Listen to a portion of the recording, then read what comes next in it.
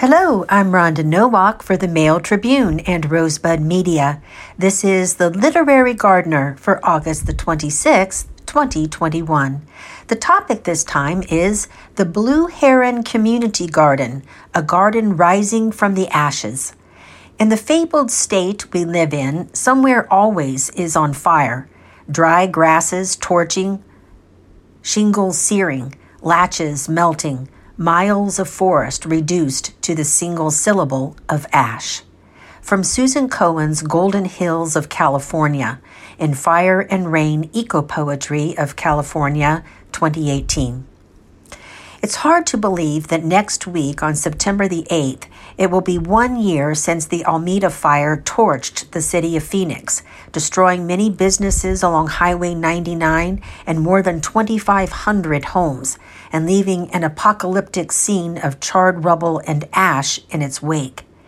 The other day, as I drove through Phoenix for the first time in months, I could see signs of the city's renewal. Most of the debris has been hauled away, businesses and houses are slowly being rebuilt, and the landscape is gradually regreening itself as ground cover emerges among scorched oak and madrone trees that somehow survived the fire.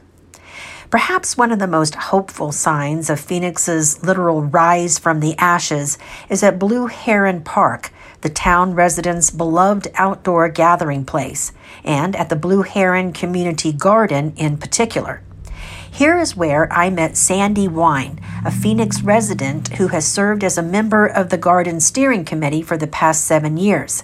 The first time I came back to the garden after the Alameda fire, I said, forget about it. I was so discouraged, there was practically nothing left, Sandy told me after we settled into chairs beside the garden plot she tends with a friend. She described how the fire rampaged through the community garden, destroying the cultivated plants, wooden tool shed and the tools inside, birdhouses, compost bins, the gazebo, and picnic table. I could see the fire's wind-driven trajectory as Sandy pointed out random sections of wooden fencing that have since been replaced and new raised bed borders that have been built right next to wooden borders that somehow escaped the flames. Sandy's gloom over the destruction of the garden didn't last long, though. Buoyed by the resilient spirit of the community and her fellow gardeners, Sandy quickly realized the garden had to be rebuilt. We couldn't just let it go. It means a lot to this community, Sandy said.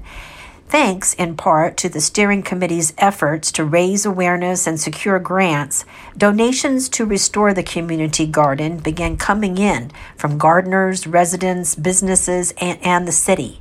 In addition to numerous cash and equipment donations made anonymously by local citizens, Home Depot gave $4,750 in merchandise, and the Jackson County Master Gardener Association provided a $1,600 grant. Additionally, Phoenix High School donated 2 student-built tool sheds, and the city's Public Works Department transported the sheds to the garden. The Eagle Point Community Garden provided replacement tools, and the Pollinator Project of Rogue Valley donated native plants as part of its From Fire to Flowers initiative to distribute native pollinator plants to people who lost their homes and gardens in the Alameda fire. First Phoenix Community Center donated blueberry bushes. I asked Sandy why she thinks the community has been so generous in its help to rebuild the garden. It was a morale issue, she replied. After the fire, the whole community was depressed. People needed something to dream about and to hope for. The next step in the garden's restoration was to test the garden soil for contaminants. Samples were sent to A&L Western Laboratory in Portland. Fortunately, the results showed arsenic and lead concentrations in the soil after the fire were well below levels that would cause any concern for growing food crops. After clearing away the charred remains, work on restoring the community garden began in February. Compost was added, new raised beds, compost bins, and fencing were built, and irrigation and pathways were reinstalled. Then, gardeners started coming back to begin planting.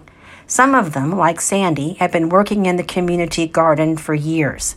Others are newcomers, taking over plots that had been tended by gardeners who did not return to Phoenix after they lost their home in the fire.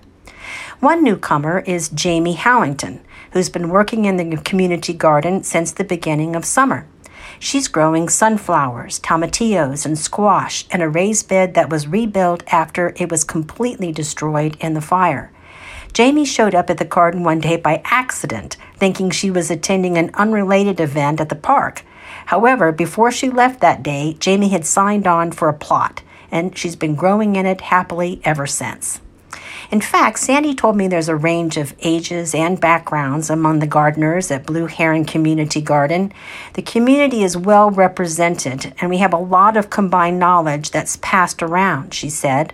All 24 plots in the garden are currently filled, and Sandy says there's a short wait list for garden beds next year. Although she initially thought restoring the garden was hopeless, Sandy has seen what a community working together can accomplish. Now she's looking toward the future. The steering committee is looking for ways to secure a greenhouse that will enable gardeners to grow year-round, and they want to expand the garden's educational programs for local youth. Another good thing that came out of the fire is the community garden's new solar energy system, donated by garden member John Moses. Nearby the new solar panels stands a charred electrical pole with a sign attached that reads September the 8th, 2020, Almeda Wildfire. That pole is the only landmark left from the fire, and I think it should stay to remind us all how devastating the fire was and how important it is to practice fire safety, Sandy told me. Other than the scarred electrical pole, the Blue Heron Community Garden shows few signs of the devastation that occurred there 1 year ago. The bottom of the sign says it all, a garden rising from the ashes. And that's it for the Literary Gardener this time. Thanks so much for listening, and happy gardening.